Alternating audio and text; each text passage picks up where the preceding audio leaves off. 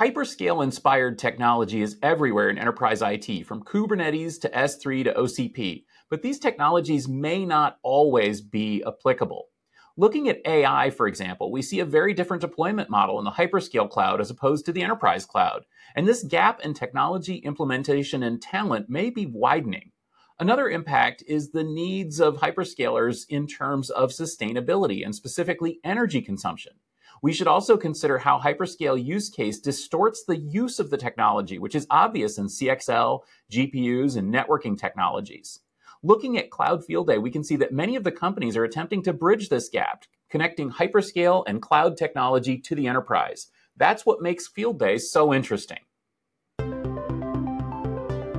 Welcome to the On-Premise IT Podcast, the only show that dares to be both on topic or on premise, and sometimes even on location or on premises. Each time we meet, we bring together a group of IT experts to discuss a single idea.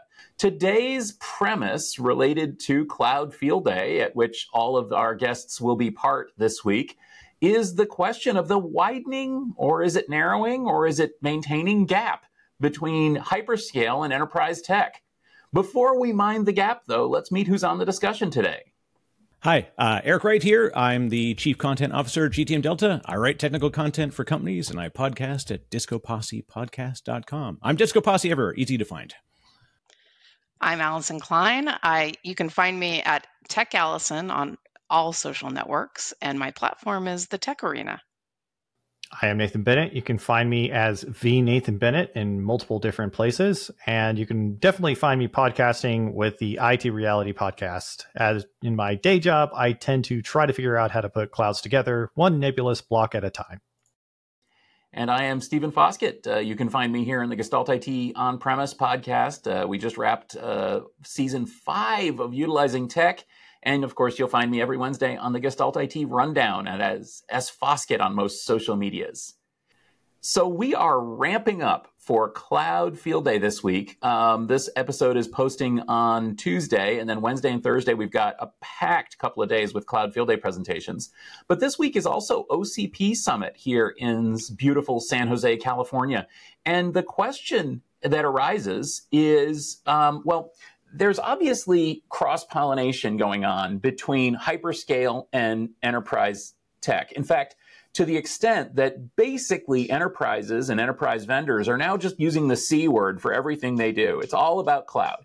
And sometimes it is. And a lot of the hyperscale tech has actually impacted enterprise. I mean, look at the success of Kubernetes. I mean, that was never designed for enterprise. And now we're finding it everywhere. We're finding it at the edge. We're finding it in space, But given, the fact that technologies like that were not actually created for use by the vast majority of data center computing, what do we think of this? How do we mind the gap, as Allison put it, between hyperscale and the enterprise? And Allison, I'm going to pick on you first, since you suggested this topic. Talk to us a little bit about that gap. I've been engaged with OCP for a decade, I think. I worked on some of the announcements of OCP actually being created when I was back in the industry. And I think that what's interesting about it is that it started from a standpoint of a very clear message about what do the hyperscalers want and what do they want the industry to do. But over the last few years, it's gotten much more interesting in terms of expanding their focus to the edge, expanding their focus to telco. They're having a much broader footprint. And I think that there might be a narrowing of the gap in some ways around their configurations. But when I look at broader technology trends, there are tons that make me really question, are enterprises ready to do things like composable infrastructure with CXL? Are they ready to take advantage of things like chiplet architectures and heterogeneous chiplet architectures? And I'm sure there are many other things that the collective body today can add to the list of areas where we're going to need to look and see if are these gap wideners. I definitely think the idea that composable infrastructure, like when we first saw that coming in, we said this concept is great and we loved the idea. And I think a lot of vendors grabbed onto that idea as a message of like, hey, let's just create truly a pluggable architecture. And this was kind of before the cloud was even a thing. Like private cloud wasn't even a word we used. Amazon Web Services didn't exist. We were talking about composable architectures. And then what happened was the cloud necessitated creating commoditized composable architectures that could scale, rapidly and as needed. And then we had these like specialized clouds, and then we had the commoditized cloud. And so I have this funny thing that I always see, like you described, Allison, of like, I call it rapid specialization and rapid generalization. We've got the AI ML crowd, which is going hardcore to like, I'm going to strap 17 GPUs on the back of my phone so that I can like scan the world. And then on the other side, you've got, I want to have like just 17 Raspberry Pis glued together, and I'm going to run a web server off of it. Like, they all achieve the goal, but it's interesting that both things are occurring at the same time. And I wonder, like, what begets the other kind of thing. I think when we talk about the gap, there's definitely a lot of different things that we need to dive into. Like, what is that scalability, that elasticity that people want and desire when they move to cloud? What are the individual pieces that the organizations are actually trying to achieve? Like, to your point, Eric, when you were talking about AI, a lot of people want to utilize AI. And so they think, you know what, okay, this will be easy. I can just jump into the cloud and build a couple of AI boxes and start utilizing that. And then they find out that most AI boxes in the cloud are already reserved, and they have to open tickets and yell. Like, they literally become old men yelling at clouds saying, hey, please, can I have an AI box, so that they can actually run some workloads.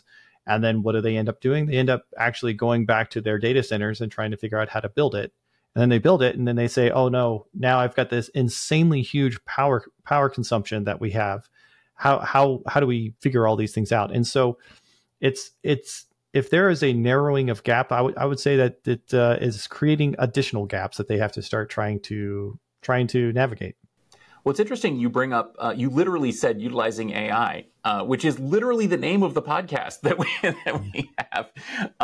And that was actually absolutely 100%, Nathan. The topic of so many of our discussions on there was this question of how do we make this thing real, and how do we make it real at a scale that makes sense to enterprise tech. And I absolutely agree with you that a lot of the stuff that's being done in hyperscale, especially around AI, is not applicable to the majority of businesses and the majority of sort of data center clouds, whatever you want to call them, because they're living on another planet. I mean, you look at some of the AI implementations in hyperscale, they're already getting tired of the massively distributed AI systems that companies like NVIDIA and AMD are putting together, and starting to say, we need our own chips, we need our own architecture. And to Allison's point about OCP, I mean, honestly, OCP Summit is a really interesting event for me, because you go there and you look around, and it's like visiting Mars, because you look around and you see the different way that hyperscalers see the same technology. So, you'll go and you'll see CXL there, but what they're using CXL for is completely different. You'll see AI there, AI hardware, inferencing and training engines and stuff, and it's like a different animal. How do we say that the gap is narrowing when it looks to me like the gap is widening? I think AI is one of the biggest topics in this space, because if you look at what the hyperscalers are doing, and they're deploying hundreds of thousands of GPUs in these massive data centers, they're using high performance computing cluster backgrounds to build these things in tight coherency. How does an average enterprise, let alone get their hands on GPUs, but get their hands on the talent that can actually build these types of systems for them? I think the talent gap is something that is the tip of the spear in terms of what they can do and what they can't do in terms of taking advantage. But I think the industry will respond, and they do. And I've seen it time and time again. When you see the hyperscalers go in one direction with technology, the industry will look and say, hey, there is a market here for enterprise. So how do we re-envision this technology in a way that broad enterprise can actually take advantage of it. We saw that with private cloud. We've seen that with multi-cloud, and thinking about how enterprises would actually want to use multiple cloud instances. They've taken technology, whether it be the stacks or the underlying infrastructure, and taken them in different ways. To your point earlier, Stephen, Kubernetes and space. I keep thinking about that.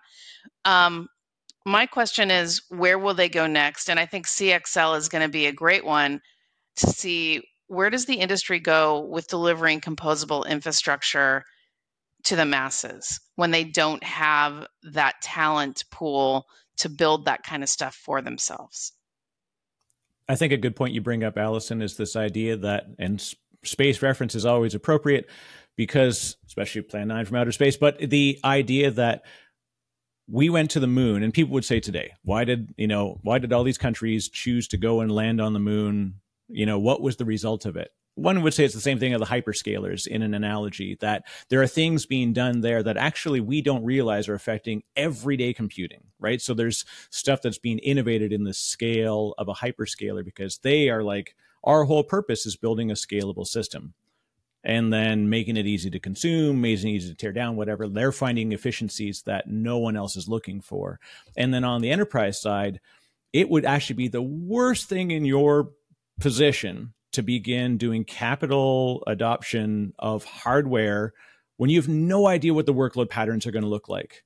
It's all nearly impossible to be able to predict what workload patterns and consumption for high data workloads, high network workloads, like CXL, even in the vendor space, is challenging. So anyways, there's my theme there is this idea that we've got innovations that have happened now. They're bleeding down to this next tier, and we don't even know sort of who to thank. It's sort of on the shoulders of Amazon giants and OpenStack giants, and Google Borg giants they've been testing this stuff for a long time. It's finally consumerized. Yeah, so I'll chime in here with gosh, there are multiple different roads that y'all created that I could go down. But one thing that, getting back to the idea of CXL and all the capabilities that it's bringing to us, we're going to look to the big guys in order to try to see where are the use cases that are sustainable that can then be brought down to the smaller guys, right? I think right now the smaller guys are going to be going to the cloud, maybe get a couple of instances to run their workloads if they have that skill gap to know what workloads they want to run. But there's going to be like the federal governments, the big, when I say the big guys, I normally mean, the federal, it's probably one of the biggest ones out there, right? The big guys. And they're going to try to figure out, okay, well, we've got Crane, we've got HPC, we've got some other things that we're trying to do.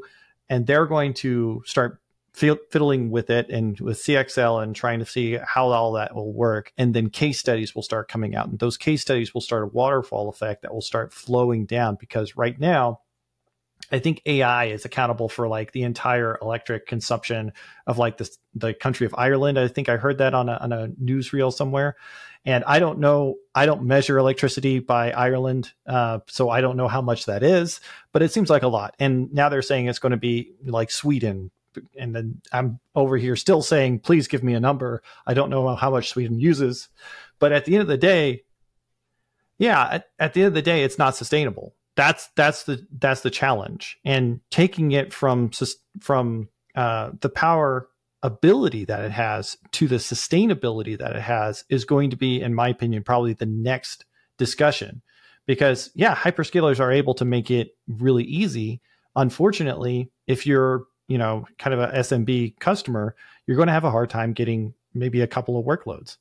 But if you're not, and you're one of the bigger folks, you're probably going to build it yourself, and then you're going to basically be happy to pay it until the federal government says, hey, we need to find sustainable energy sources, and which leads to a whole other different discussion.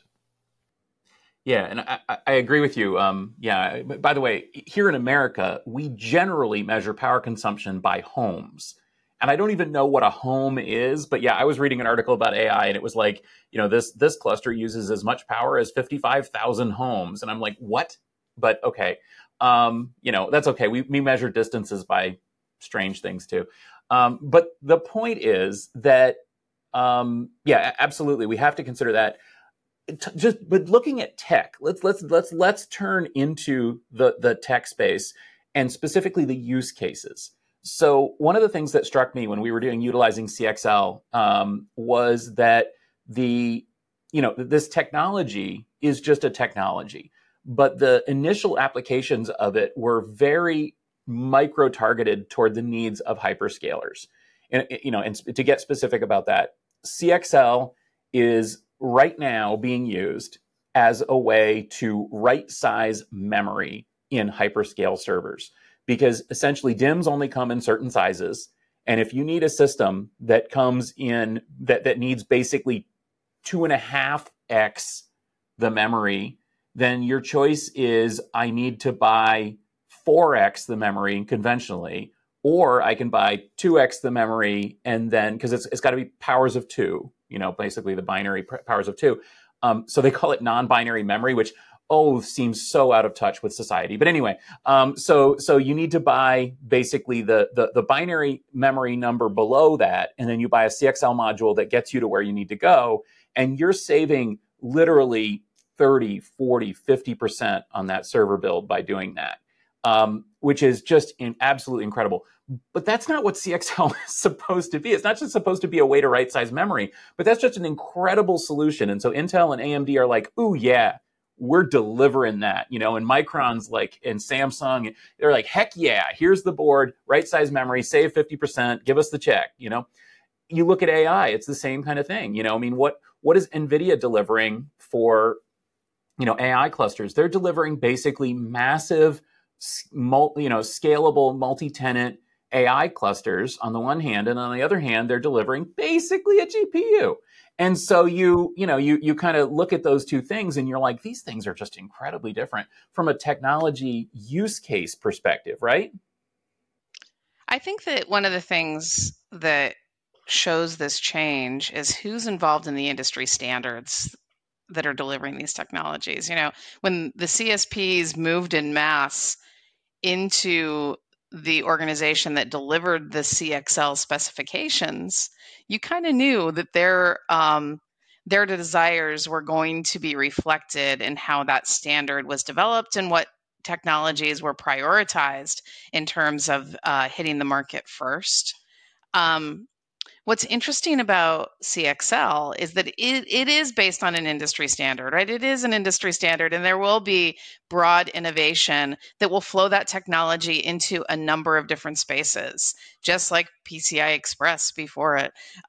But I think that what's different about AI, and something that I've been writing about on my platform, is that NVIDIA holds a lot of the cards as to how this technology is being developed, both from a standpoint of their GPUs and their InfiniBand fabric from Mellanox.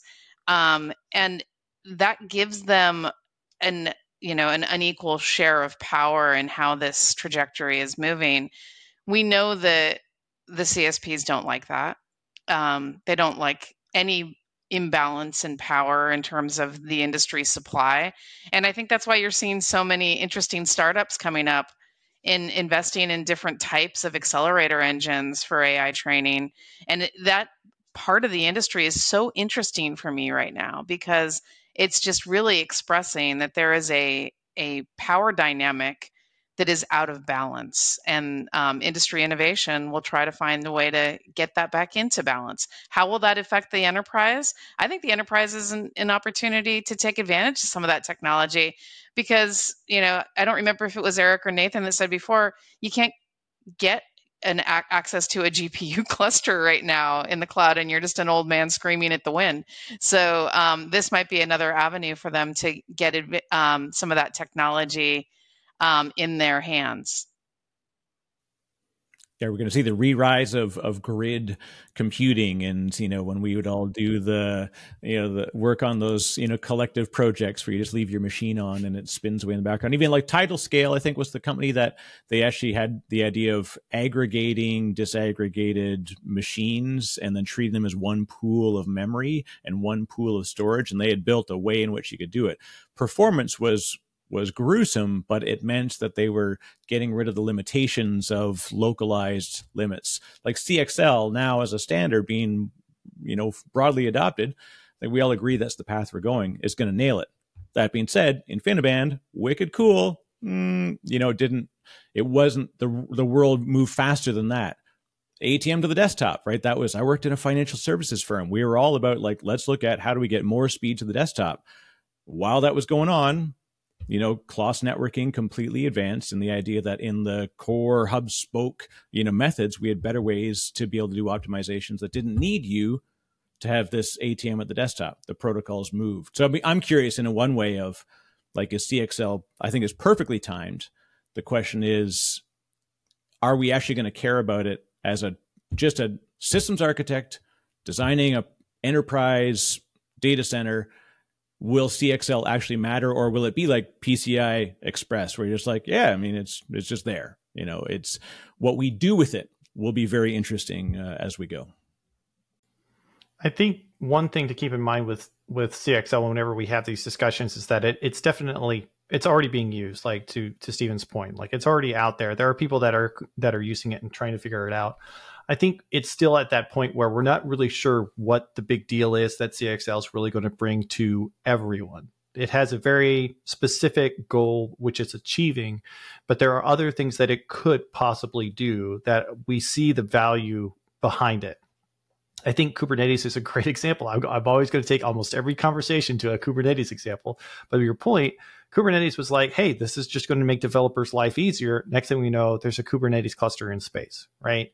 Because at the end of the day, the idea of having something small, consumable, but has control loops in order to maintain the application and make sure that it's always running correctly is something that's valuated and needed for that particular use case. CXL is going to be kind of that same thing. And yes, it's going to be a hyperscalers thing. Yes, it's going to be, the big guys that are going to be jumping in there and trying to figure out those pieces first. But at the end of the day, I think, maybe next year, future Nathan next year or the year after that is going to be looking at, okay, well, how are you going to tie in CXL into this architecture for your private cloud? How many GPUs are going to be working with CXL?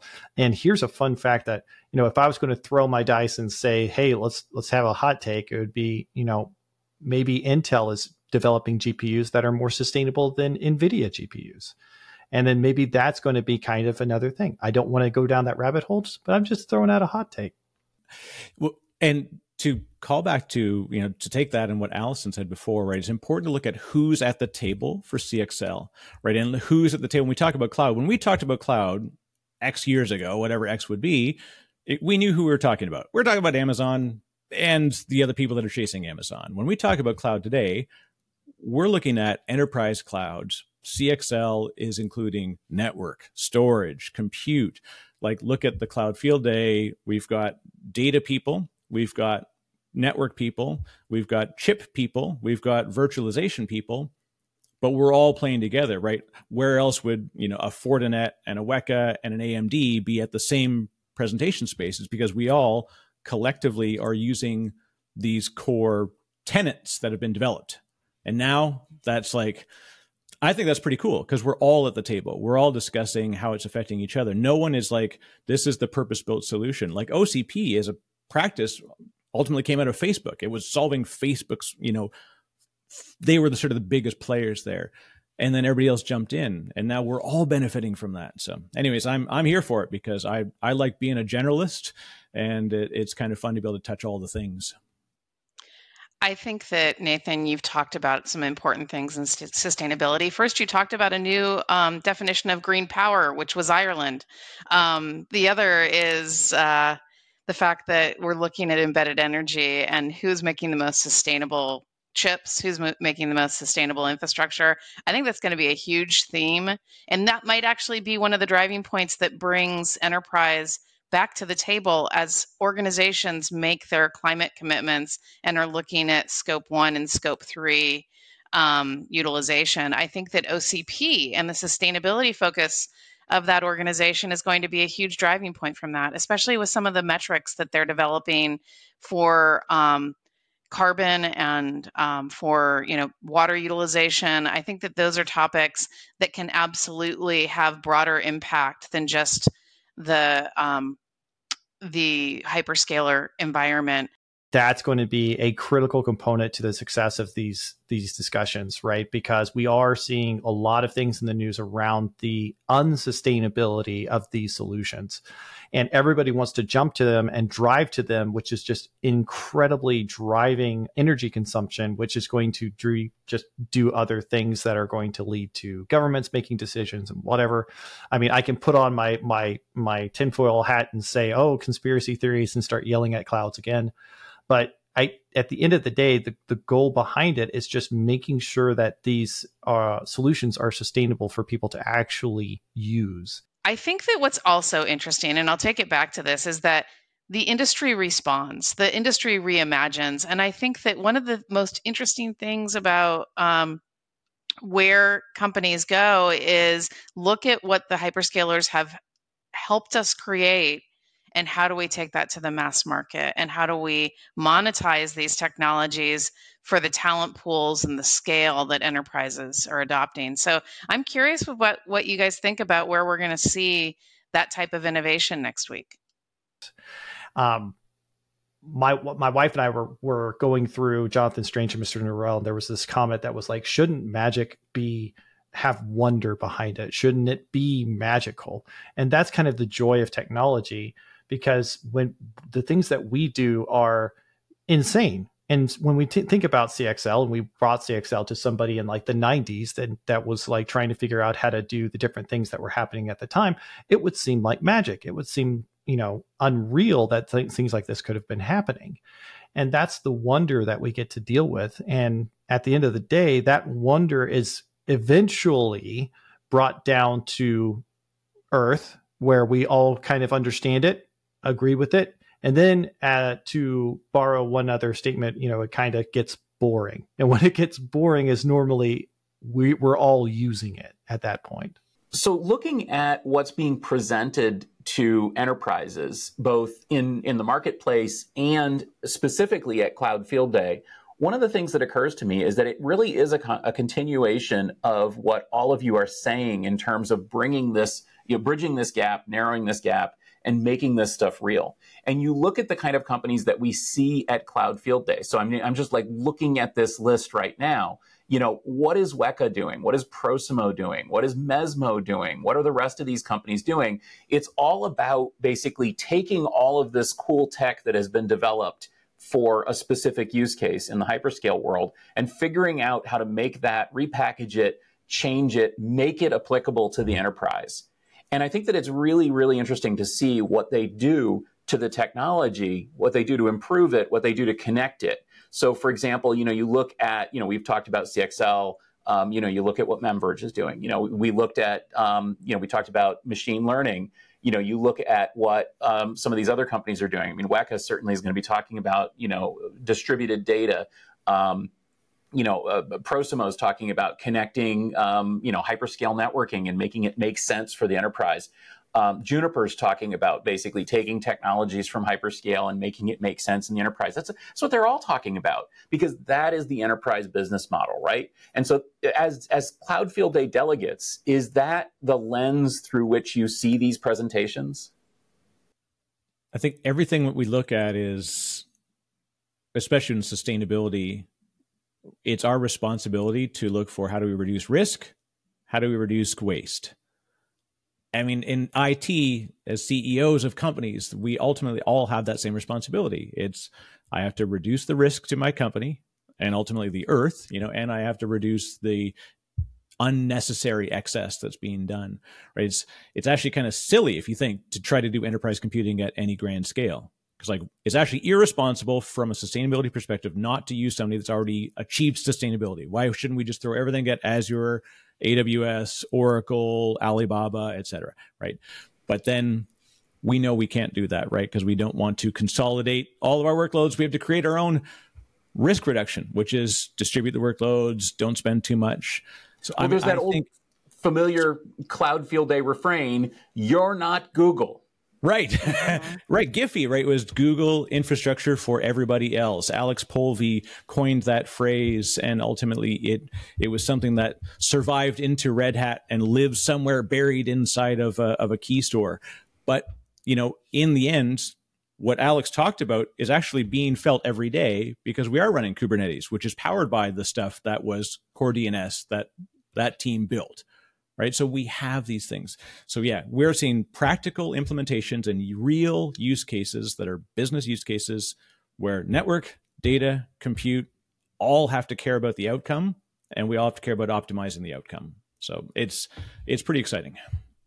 I think that one of the things that I look at, Stephen, is are the companies just doing what's basic in understanding the customer, understanding the desire of the customer and the limitations of the customer? And are they reimagining technology for that customer demand? And I think that, Cloud Field Day never disappoints. There's always going to be those companies that come with these amazing ideas where you just know in your gut that customers are going to be like, finally, that this is going to give me a technology that I can deploy with confidence, and it's going to be disruptive. It may not be the first time that this technology has existed, but it's the first time that this technology exists in a way that can be deployable. And that's exciting. I'm looking forward to it. Yeah, I definitely echo those two pieces. Like when you see something that one of the vendors bring in and your first reaction is, oh, finally, this has been something that I personally have struggled with in the IT space. It's something that I know that a number of my customers or friends or user, whatever you want to call it, when you see that solution that just makes sense and you can finally just stand up and say, thank you for creating that. That's an exciting part of Field Day. Seeing the people that are coming, I'm really excited to see some of the old trusted solutions that we all kind of know. Seeing VMware be there as well is going to be good to try to see what their solutions are going to be developing.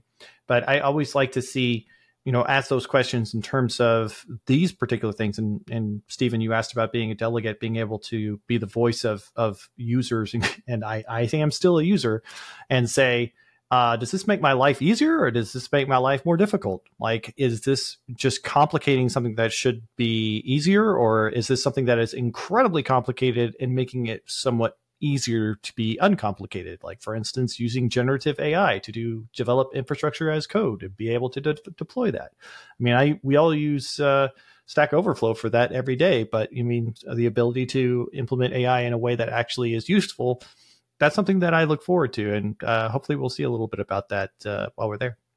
As they always say, I can't trust AI to write code because all it's going to do is sit there all day looking at Stack Overflow trying to find the best answer. I'm like, I think that's what the development team does, but it's Yeah, totally. And I completely agree with you here that one of the best things, well, one of the better decisions that I made way back when, like 15 years ago when I started Field Day, was to call you guys delegates, because the whole point was that you guys, you represent the market in a very important qualitative way. In other words, your job is to be sitting there and to be the end user, to be the voice of those people. And I think that you all have succeeded so wonderfully at that. Every single time we do Field Day, I feel like it's, you guys around the table, you're the voice of the customer, the voice of the enterprise, the voice of the deployers, the voice of the regular person saying, hey, I'm not sure I understand this, or I do understand this, but I see it in a different way than you do, Mr. Hyperscaler or Mr. Vendor. And to me, that's the magic of Field Day. And it really connects back to this whole conversation that we have all this technology that's being developed for Hyperscale. We've got all this stuff that's being shown at OCP Summit. We've got all this, cloud tech, capital C, cloud technology, right?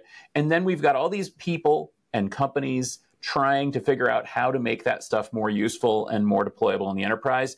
And that's what we see at Field Day every single time. So wonderful. Thank you so much for this discussion. We've actually kind of hit the time limit here. So before we go, though, I do want to quickly go through Eric, Nathan, Allison. Where can we connect with you and continue this conversation? All right. Disco Posse everywhere on all the socials, and gtmdelta.com for the work. I'm V. Nathan Bennett on all the socials. Be sure to tweet at me for any questions or anything, and more than happy to join the discussion. You can find me at thetecharena.net, where you'll see my podcasts, blogs, and papers, including an upcoming sustainability paper next week, Nathan, that you should read, and wherever you can find your podcasts. And as for me, again, you'll find me on the On-Premise IT podcast, the weekly Gestalt IT news rundown, and with tech coverage at gestaltit.com. Also, check out the Tech Field Day page on LinkedIn for Cloud Field Day, Wednesday and Thursday this week. You'll also find the videos recorded at YouTube/Tech Field Day. Thank you for joining us for this episode of On-Premise IT. If you enjoyed this discussion, please remember to subscribe so you don't miss an episode. You'll find us in all your favorite podcast applications.